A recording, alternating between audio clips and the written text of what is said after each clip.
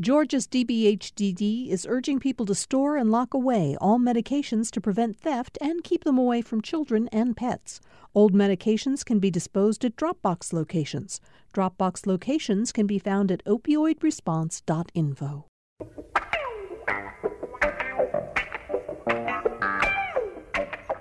Boy, out of nowhere, it's Friday again, Friday, June 25th. We're staring July right in the face. It'll be upon us next week, and of course, 4th of July holiday, when I hope a lot of you are going to get to take some time off and enjoy the summer. Thanks for being with us for the show today. We have a lot to talk about, so let's before we get to the panel, I want to make one correction. Yesterday on the show, we talked about the fact that HarperCollins has reached a deal with the King Estate to republish some of Dr. King's works with a special focus on getting it out to young people who just really may not be that familiar with a lot of what he wrote. It's a very exciting a step in the right direction. And someone on the show yesterday mentioned that Dr. King was born in 1928. So I just want to correct it. I got a really lovely email this morning from, I think you pronounce it Shareladon Brave, who says, no, he was born in 1929, January 15th, 1929. And the reason I like the note so much is she says the reason she is aware of that always is that her grandmother, Carrie Bell Brave, was born the same day in the year, January 15th, 1929. And she says she's always been proud she shared the same birthday as Dr. King. So I just wanted to give a shout out to her for sending us that correction. Okay, it's Friday, which means Patricia Murphy, AJC political reporter and the columnist who writes the Political Insider column that you read on Wednesdays and Sundays in the paper. She also oversees the political blog, The Jolt, at ajc.com. How are you, Patricia? I'm doing great. Thanks for having me today. Yeah, I want to mention very briefly, you've already posted your Sunday column online, and I think it's really interesting, and maybe we'll find time to spend at least a couple minutes on it later in the show. You basically talk about the fact that efforts to compromise, to try to make things happen through compromise, just don't have any ability to get anywhere in Congress these days. And I think it's a really interesting piece, so maybe we'll get a chance to talk about it later, but it's up on the web right now. Yes, thank you so much. Just about everything that's ever come out of Congress has been the result of compromise. We have lots of Georgia senators and members of Congress who got almost everything important that they did through compromise. And the incentives in this political environment really don't support that, but I'm hoping that they will. Okay. We're also joined by Riley Bunch, who I am now proud to say we can introduce as a GPB reporter. She's been working with us for a little while now. And Riley, you are in the GPB radio studio doing the show today. How wonderful. How are you? I'm doing great. You know, it's a little interesting and intimidating to stare down the mic this morning for the first time, but I'm excited to be here. I think you'll do just fine.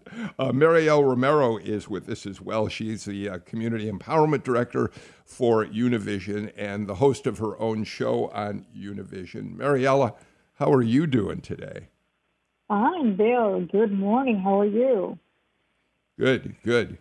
I'm going to be interested in hearing your thoughts on the Kamala Harris, her first visit as vice president to the border, and we'll get to that in a little while. Also, Chuck Cook, one of the top immigration lawyers in the country, is with us today. He not only works as a consultant for businesses that are looking to figure out immigration laws that allow them to bring people into the country, but also has been an advocate for those who are stuck in the tangle of immigration problems that prevent them from coming in. Chuck, thank you so much for joining us.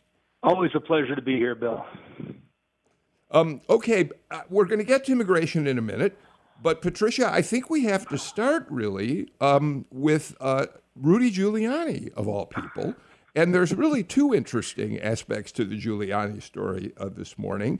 Number one, yesterday, a New York State appellate court temporarily suspended Giuliani's license to practice law in the state of New York.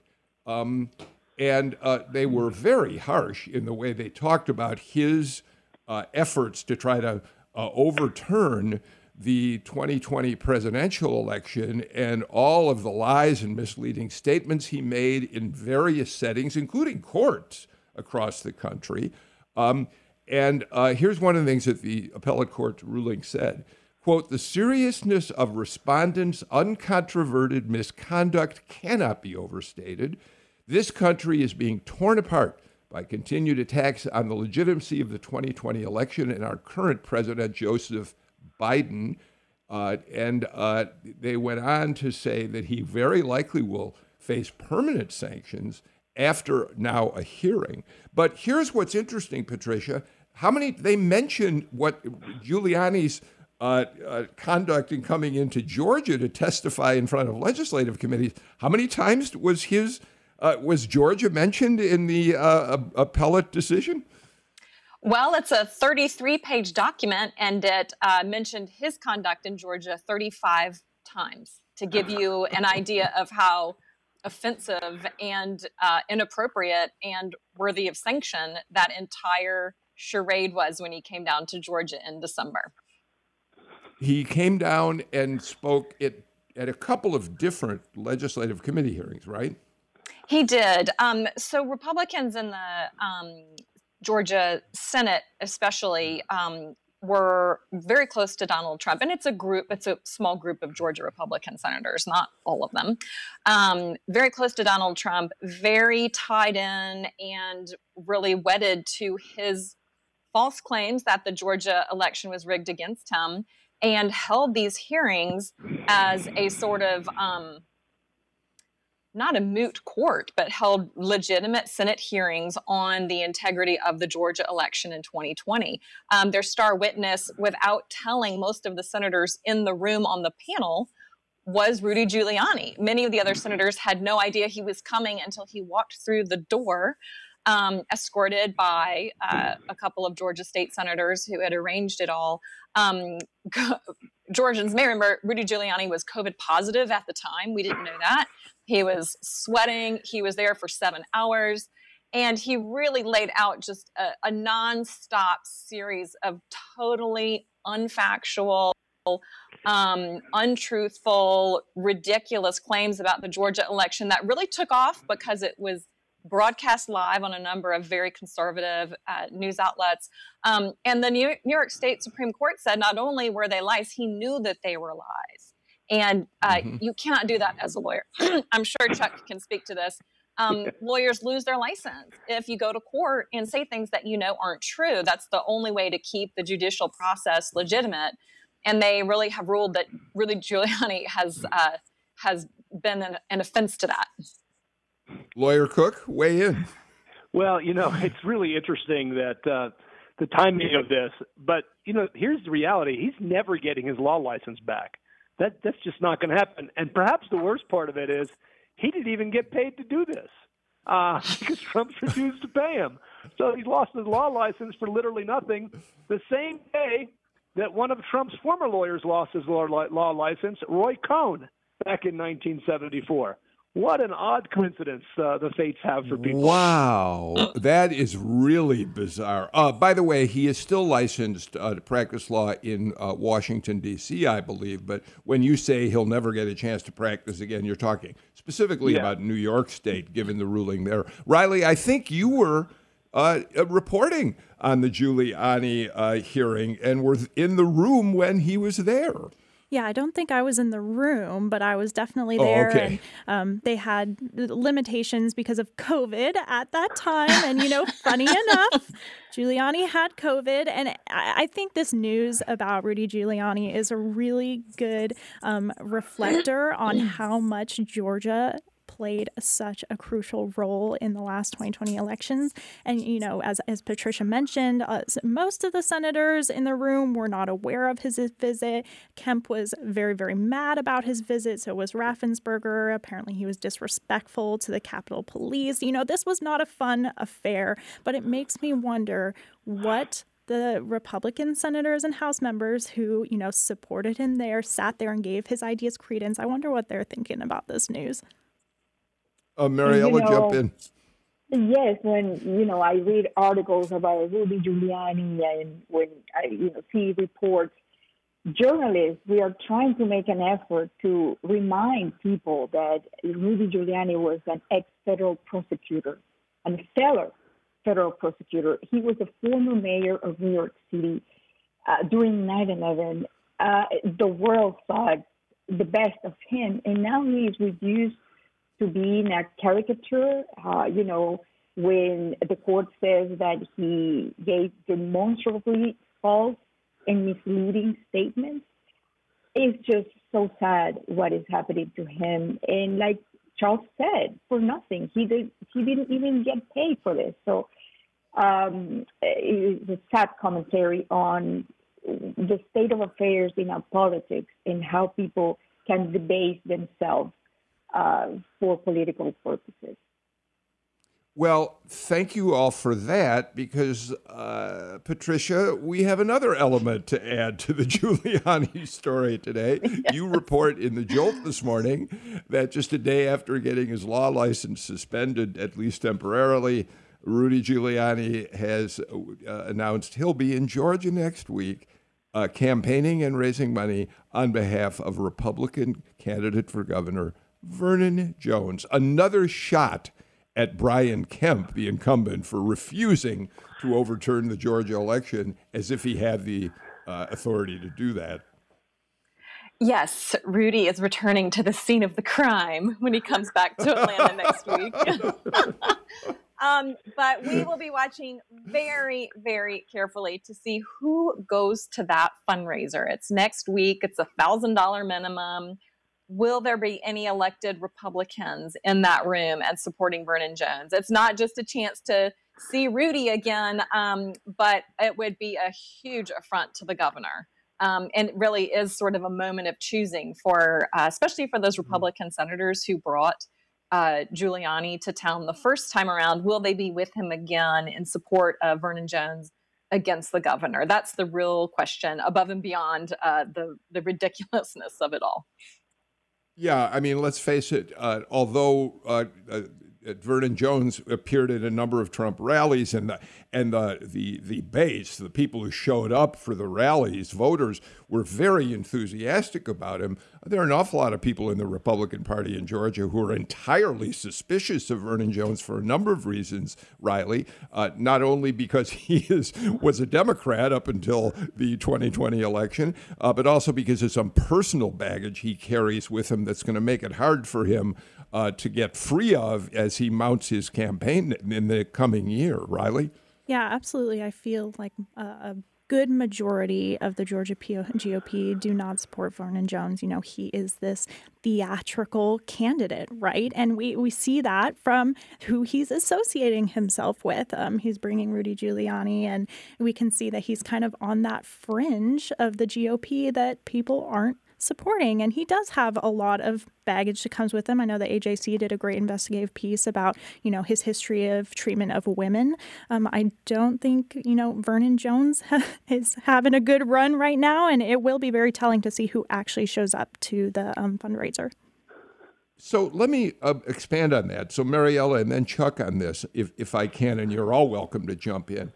One of the things that's really, though, even more interesting than the Vernon Jones event next week, Mariella, is Giuliani remains close to Donald Trump, obviously. In fact, Trump issued a statement in response to the appellate court's decision saying, what are they doing? He's a great American hero. How could they do this to him? I'm paraphrasing what Trump actually said, but the point is they're still close.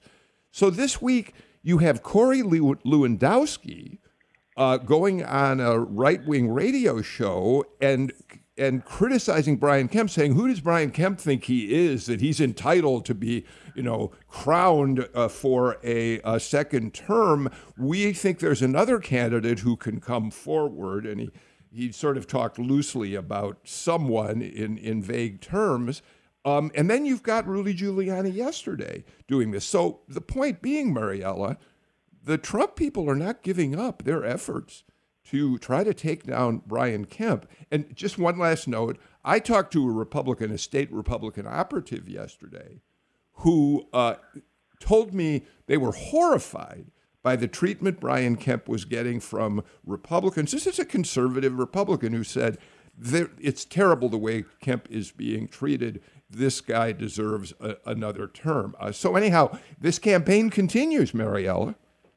Yes, and it's something interesting. If we were not living in this world as human beings and we were aliens analyzing all of this, it would be a fascinating sociological experiment. And I think it's happening throughout the world, not just in this country. But what is happening to politics is that all the people who are being radicalized, who are being to the extremes, are the ones who are leading the conversation. And there's no room, apparently, for the people in the middle or for the people with ideas of compromising with, things that really make us progress. Their voices are not being heard. So every time that I see the tactics being utilized to rally the base, they go to the craziest ideas. And, that's proof of what's going on the preparation for the 2020 election. Well, Bill, I do want to start by saying Donald Trump isn't close enough to Rudy Giuliani to pay his bills. So, he may be his friend still, but he's never going to pay his bills. Second, this candidate that Corey Lewandowski is referring to appears to be a former mayor of a town in West Georgia, who apparently was down at Mar-a-Lago with Lewandowski and Trump not that long ago. But I think these folks underestimate the Republican Party in Georgia, who I don't think is, generally speaking, a wild right-wing group of folks. Obviously, Brian Kemp has been on the outs with Trump, but the reality is he has fulfilled basically all of his campaign promises. He has done exactly what he said he would do. He had a strong Republican majority legislature to do so. It would be the shockingest of upsets to not see Brian Kemp as the Republican candidate for governor in 2022. Patricia, you certainly should weigh in on that, but I think we should add to this, and I'd like your thoughts about this as well. The other thing you report in the Jolt today is that there's a senior GOP operative, you've said, who has a survey sent over to you all that could point to another potential candidate, right? So comment on all of this. Yeah, that's right. There is apparently a poll out in the field right now that says among Republican voters, if you heard about a senior executive with a large tech company like Apple, Google, or Facebook, how would you feel? They're sort of testing the waters for anybody to get out there and challenge Brian Kemp. I agree that Brian Kemp has really, other than his role upholding the results of the Georgia election, has done everything that he promised to do, above and beyond, and much to the frustration of a number of Democrats. He is conservative. He's never been not conservative. Nothing he's done has been unconservative. So I think he really has that going for him among Republican voters. The problem that I hear people are concerned about among Republicans is even if he does win the primary, which he's going to beat Vernon Jones. If somebody else comes out of the woodwork, we'll see. Even if he does win that Republican primary, there's a lot of anxiety about what happens in the 9th district and the 14th district. And among those Republicans who did not turn out for Trump because Donald Trump was still going around like a maniac saying that the election was rigged against him, will those voters come out for Donald Trump? For Brian Kemp. That's how they lost in 2020. And even if he wins the primary, how do they prevent that from happening again? Yeah, Riley, Patricia, of course, is talking about the January 6th, the 5th, the election in which the Democrats, Raphael Warnock and John Ossoff, won, and Republicans stayed home. Riley? Yeah, when I read in the Jolt this morning about that little secret survey sent out to the GOP, it's really just a testament to we don't know what the fields are going to look like yet for the 2022. We really just don't. The GOP is still back and forth of who they want against Raphael Warnock. Even Kemp is going to have a number of more primary challengers, I'm sure. With redistricting coming up, that really affects all of the House races. And I think it's just a testament to, we know the big names, but there could be some surprises. Okay, well, we're going to watch to see what happens next week when Rudy Giuliani comes down here for Vernon Jones, and we'll certainly report on it here on Political Rewind. Let's move on. Let's talk about Vice President Harris's visit to the border today. She's going to be down there at El Paso. She has not visited the border as vice president yet, despite the fact that President Biden a couple months ago put her in the role, essentially, of leading the administration's effort to sort out problems that they're dealing with at the border. And she's been criticized by both Republicans and people in her own party for not speaking out in the way that people think she needs to address the problems. Republicans, of course, have one idea about how she should talk about the border. Democrats have an entirely different idea.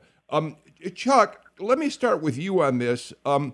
I know you think in some ways this is talking about Harris at the border is misdirection because you think there are bigger problems in terms of how the Biden administration is dealing with the border.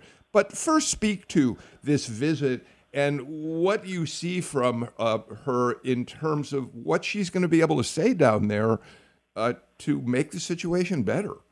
Well, let's be clear. She's not going to make the situation any different, whether it's better or worse. I mean, literally, she's just going to go to a Border Patrol station and then talk to some NGOs who deal with the women and children that come across the border and just have a little press conference. So in many ways, it's a show.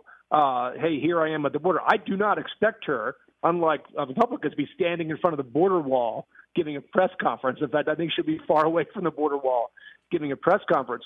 But some of the things that the Biden administration has done has been good at the border and have actually helped ameliorate massive human suffering, including the ending of the the euphemistically named migrant protection protocols, which kept people waiting in Mexico to get kidnapped by the narcos and murdered and raped. That was a massive humanitarian crisis.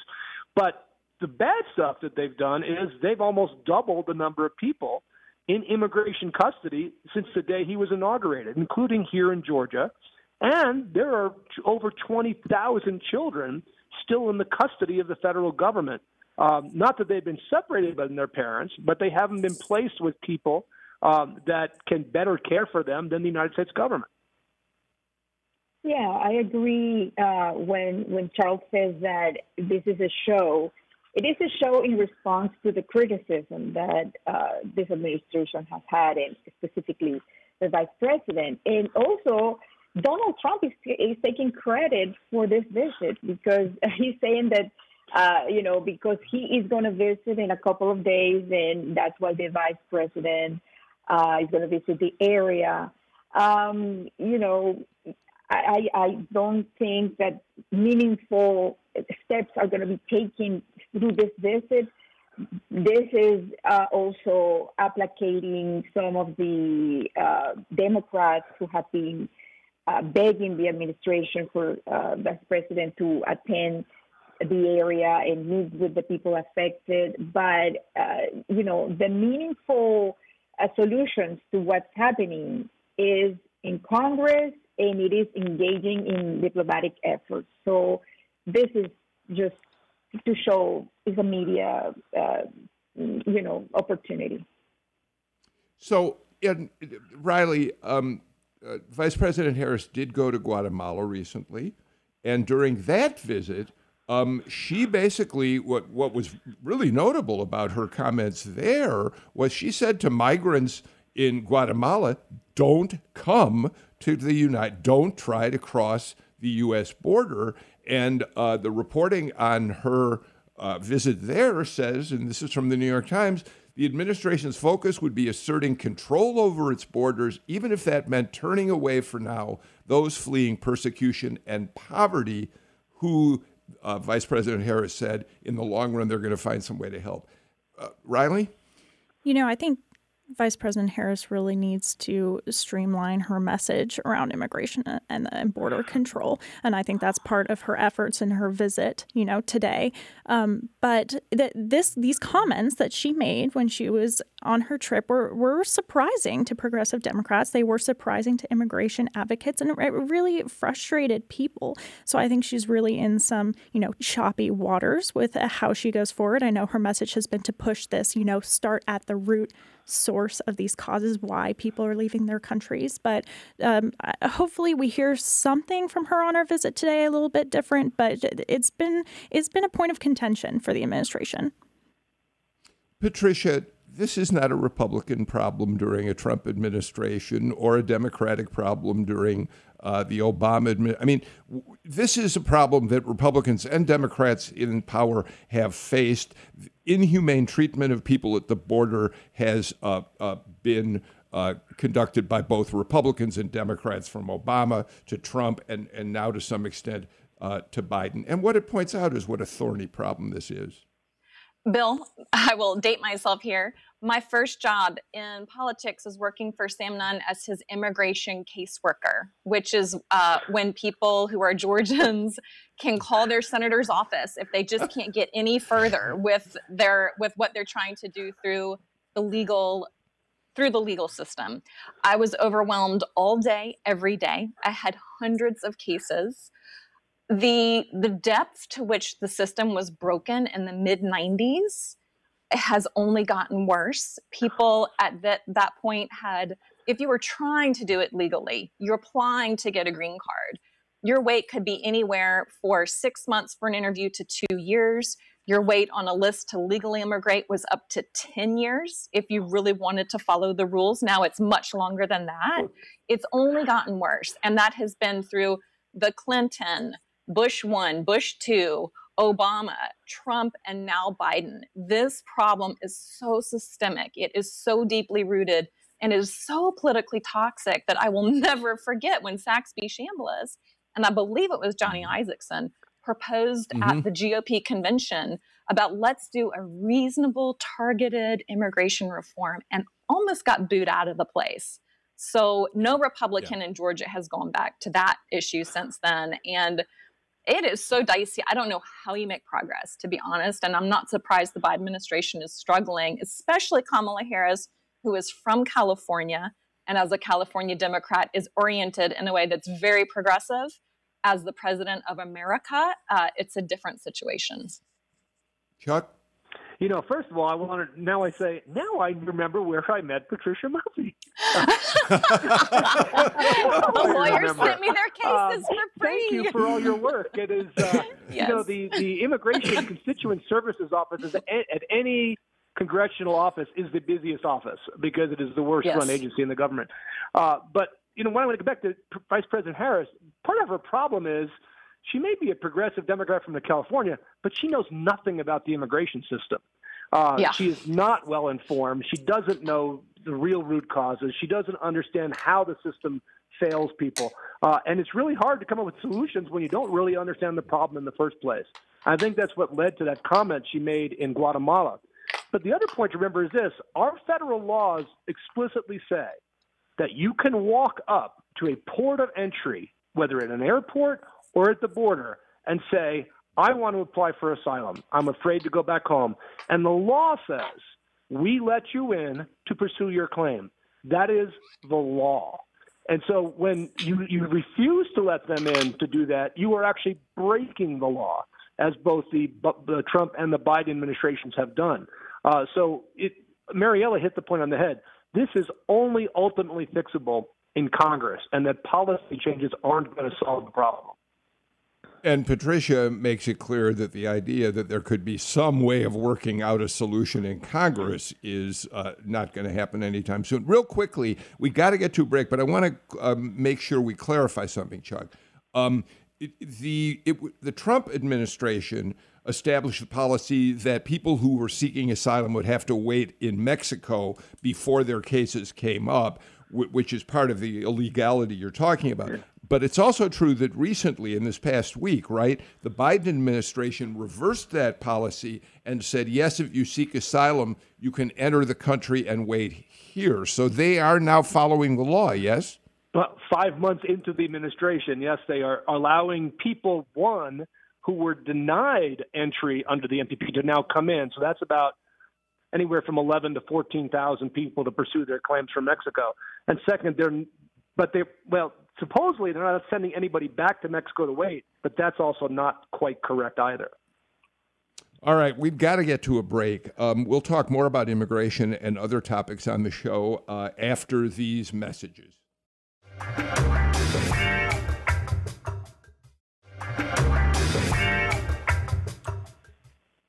Chuck Cook, GPBs, Riley Bunch, Patricia Murphy of the AJC, Mariela Romero of Univision, who, by the way, has more Emmy Awards than you can count on your fingers and toes. We should point out this is a very celebrated journalist, Mariela. Mariela, let me start with you if I can. Let's talk just for a couple more minutes about immigration. And if we can, especially because we have you and Chuck here, let's add it, let's make it more, let's talk about people. I imagine that in the Hispanic community in Georgia, the stories you all must hear about, the sad stories about people whose families are trapped on the wrong side of the border, whose children are in detention, you must hear stories on a virtually daily basis that are troubling. And I'm sure Chuck can weigh in on that too.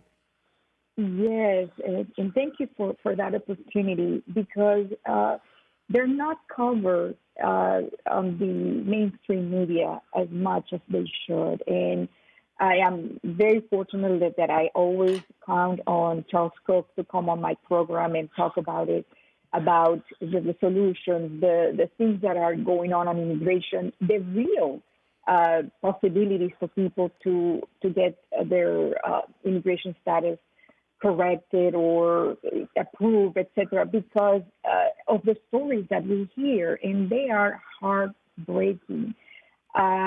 Many families separated, people suffering abuse, people who have been sent back and then they fall prey to the cartels, the criminal activity in Mexico. These people, the majority of them are leaving countries because of the violence in their countries, and then they are thrown to another situation where they are going to be victimized again and with no protection from those countries. So it is a topic that we discuss, we present every single day to our audience. And people do not see the human faces that are being affected. They talk about immigrations with those labels, illegals, they're breaking the law, but they are not seeing the humanitarian crisis. So thank you for this opportunity. Bill, one of the very interesting things that we've seen, some of us on this panel are old enough to remember the movie named Sophie's Choice, the impossible choice of which child to keep alive. That has been happening on the border for the last 5 months, where the Biden administration early on said, we're no longer going to put kids in cages. We're not going to separate families. But if you came in as a family, they would deport the entire family. But if you sent your children alone across the border, the children would get in and get placed within HHS custody or family member. So actually, the literal Sophie's Choice was happening in 2021 on the border. So the stories that we hear every day from clients are heartbreaking. But I also want to point out, we also hear extraordinary stories of success, of families thriving, of individuals who entered the country undocumented a long time ago, who have done extraordinary things in the United States, but who cannot move forward because the laws haven't changed since 1990. And because we're living under laws from the 20th century in a very different time, we end up with problems of people that are nearing retirement, who have lived in the United States more than half their time, half their life, whose children are U.S. citizens, mixed status families.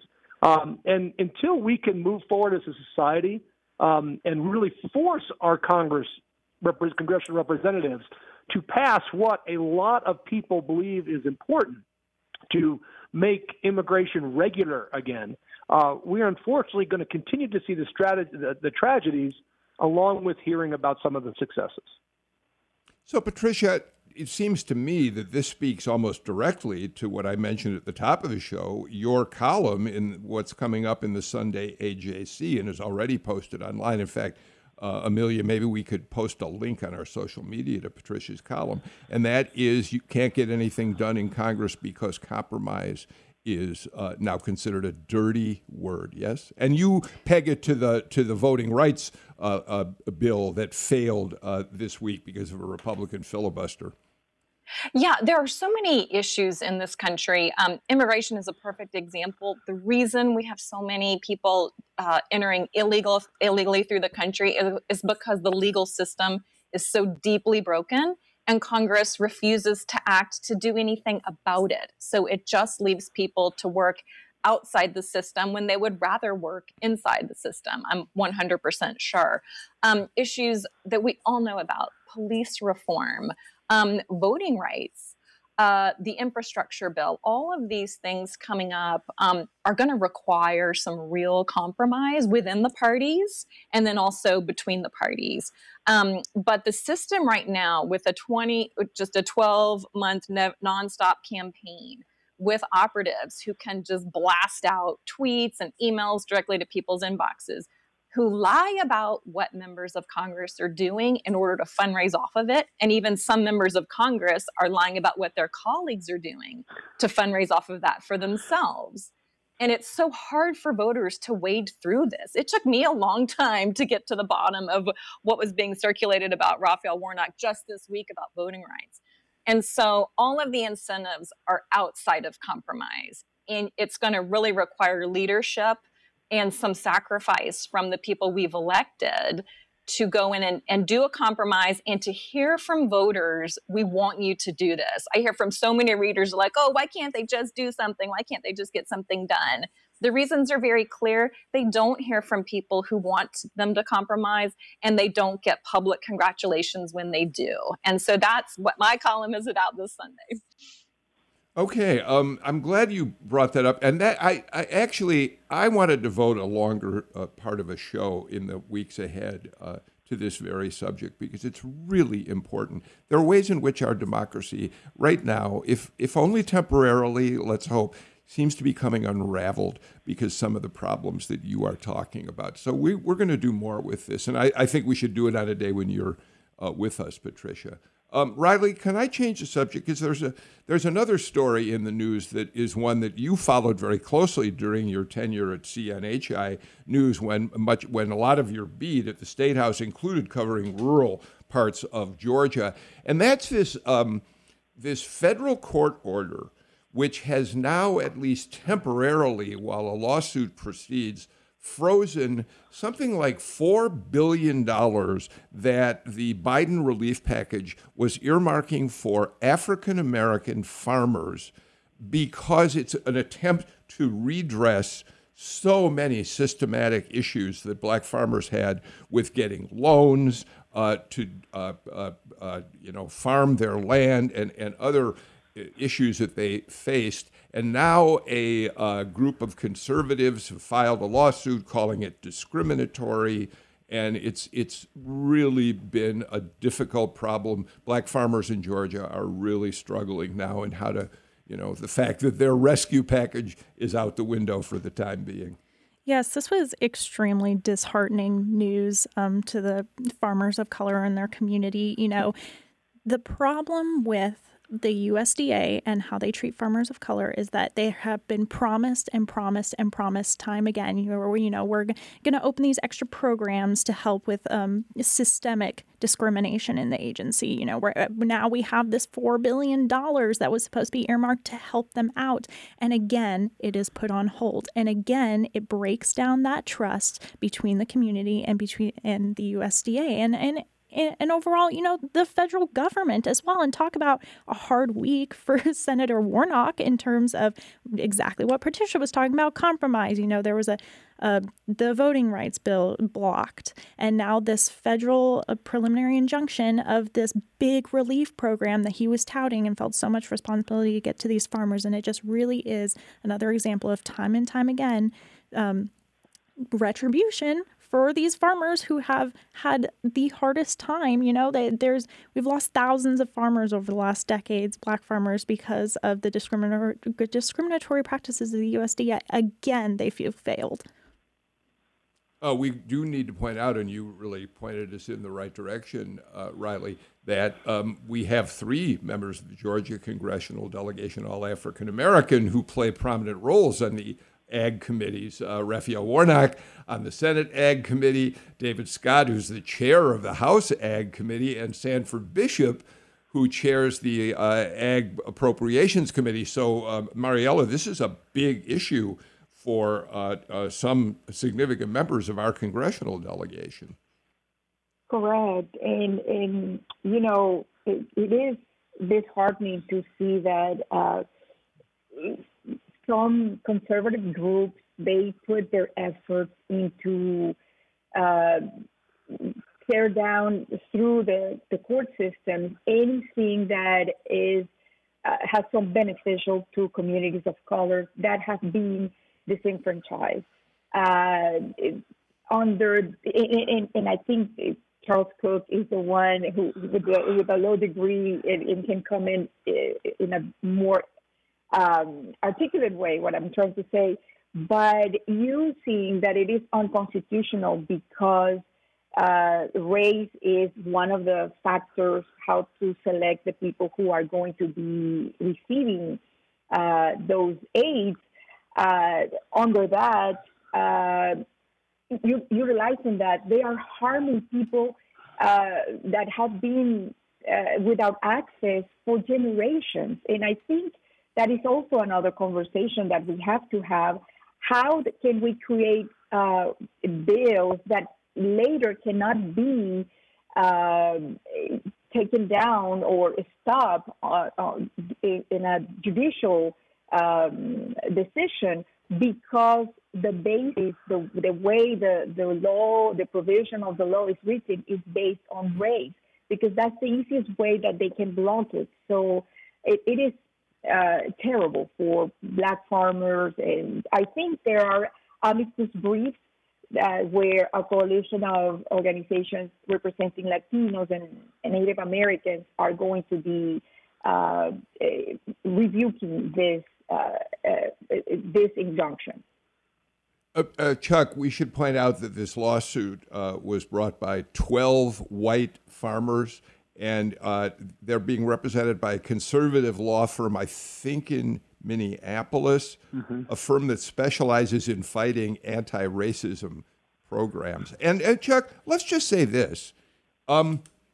We struggle in many areas of life with dealing with the question of how do we redress past grievances of African Americans, for instance, in admissions to universities, as just another example of this, without harming the rights of other groups as well. It isn't as if this is an issue that's very specifically and narrowly focused on this relief money for Black farmers. Part of the problem is when they write laws, they don't always take into account what judges have said about what could happen to those laws if they're not written properly. And that's part of the problem here. While I believe it is perfectly acceptable for Congress to write laws that will alleviate past harms, especially to Black farmers, there's a way to do it and a way not to do it.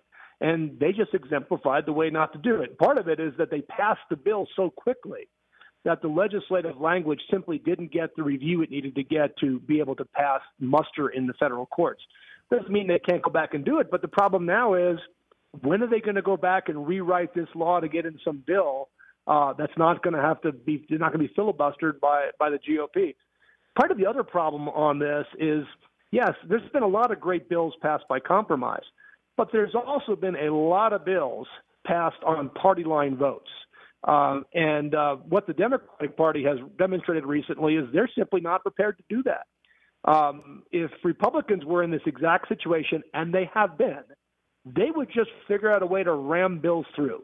And they have actually done that very successfully in the past. Democrats seem to be afraid of using the power they have to create laws. I mean, a great example right now in immigration is that the reconciliation bill, they're talking about attaching some immigration provisions, which are economic, but they're probably not going to do it. Patricia, let me give you a chance to get a last word in before I've got to get to our final break. Just a quick note about a very telling hearing about the legislation that was meant to help Black farmers. Congressman Austin Scott, who was white, raised the objection to say, but there's no proof required that just because you're Black and you're a farmer, you are discriminated against. And Congressman David Scott, chairing the hearing, who's very good friends with Austin Scott, said, that's how discrimination works. He said, but you would get discriminated against just because of the color of your skin? Where's the proof? And David Scott is like, America is the proof. This legislation requires that you believe in racism and that you believe it's pervasive and universal. And that, I think, will be the thrust of this conversation, really, that we're having in America, to be honest. Exactly, because Republicans are saying, well, we don't believe systemic racism exists, period. All right, we got to get our final break of the show out of the way. We'll be right back.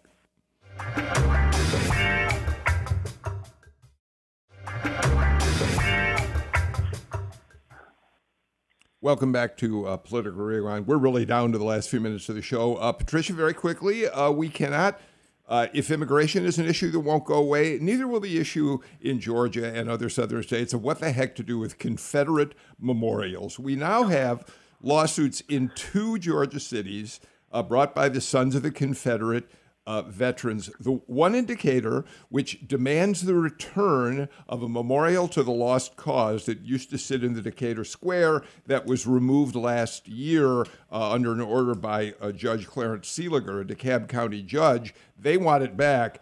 In Waycross, the Sons want to stop the city from removing a memorial to fallen Confederate soldiers. This issue just isn't going away, but it raises an important question, and that is there's a state law which requires that the legislature be the body that decides whether these things, whether any memorials like this can be removed or not, and Seeliger really found a way around that, and the question is whether or not you can circumvent the law. Yeah, and this is most certainly going to be the subject of litigation in towns really all across Georgia. It's a great opportunity to point out the work that the Georgia Historical Society is doing. They are going around the country, the state, and adding historical markers about events particularly tied to the civil rights movement that Georgians have no idea about, or about the Underground Railroad. Instances of people pushing for social justice and civil rights, and they were many times successful, sometimes unsuccessful, but it adds to the history that we don't know while we continue to have fights about the history that we do know. Riley, the legislature put this law into effect a couple of years back, I think 3 sessions ago, maybe. And although it speaks to any kind of memorial in a city, a municipality, it was obviously put in place to protect Confederate memorials. And I think it's, so timely that these things are happening when we're seeing this conversation around critical race theory, right, in playing out in classrooms. And we have the contention at Stone Mountain. And I think, the legislature, too, has seen efforts to try to remove statues on the Capitol grounds. And it hasn't been successful. And on the flip side, there has been efforts to put up statues of John Lewis that haven't been successful, right? And so I think Patricia points out that this will be a subject of litigation, and it's going to be very interesting to see how these lawsuits play out, because I think that will impact future legislation that we're going to see. We return again to you, Lawyer Cook. Apparently, this lawsuit in Decatur probably has very little chance because the suit comes so much after the memorial was removed in the decision. It was last year, for goodness sake. They had months to file, and they're only doing it now. Yeah, there's zero chance that the DeKalb County lawsuit is going to succeed. Maybe the county will just give them the statute and say, here you go, do with it what you want. I don't think they've melted it down, although maybe they have. But the reality is this is just indicative of the type of politics and political environment we live in. It will be a campaign issue in 2022 beyond just political talk shows. People are going to try to use this in ways that will try to separate and divide society to create more voters for their candidate. It's just truly sad at this point. And not only is it going to be utilized in the campaign, but this topic will also raise a lot of funds. There are a lot of people willing to give money on this issue to protect those monuments. So it will be very interesting to watch. All right, we are coming down to just about the end of Political Rewind for today. It was a really, really fascinating conversation. I say this every now and then.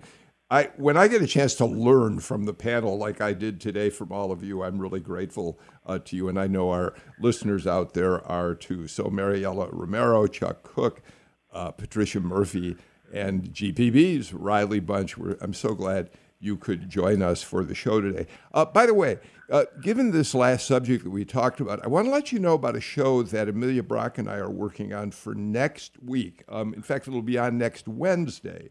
I got an email some time ago, the first time we discussed critical race theory on this show.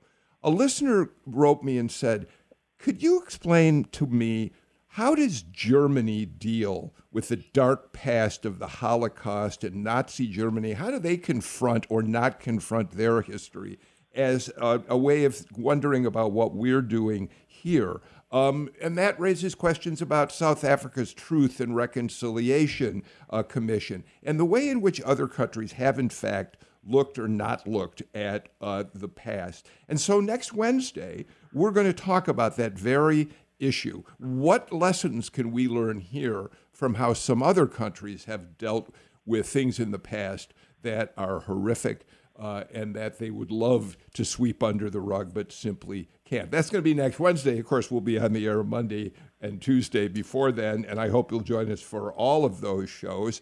In the meantime, my thanks this week to Jesse Neiswanger, Amelia Brock, and Sam Burmistaz for their work on the show. I hope you all have a terrific weekend. Until Monday, I'm Bill Nigut. Take care. Stay healthy. You'll probably want to wear a mask under some circumstances and not in others. And if you get vaccinated, if you haven't been, you have a lot more freedom to get out there and mix in the world without worrying about that mask all the time. So see you all on Monday again. Have a great weekend. Bye-bye, everybody.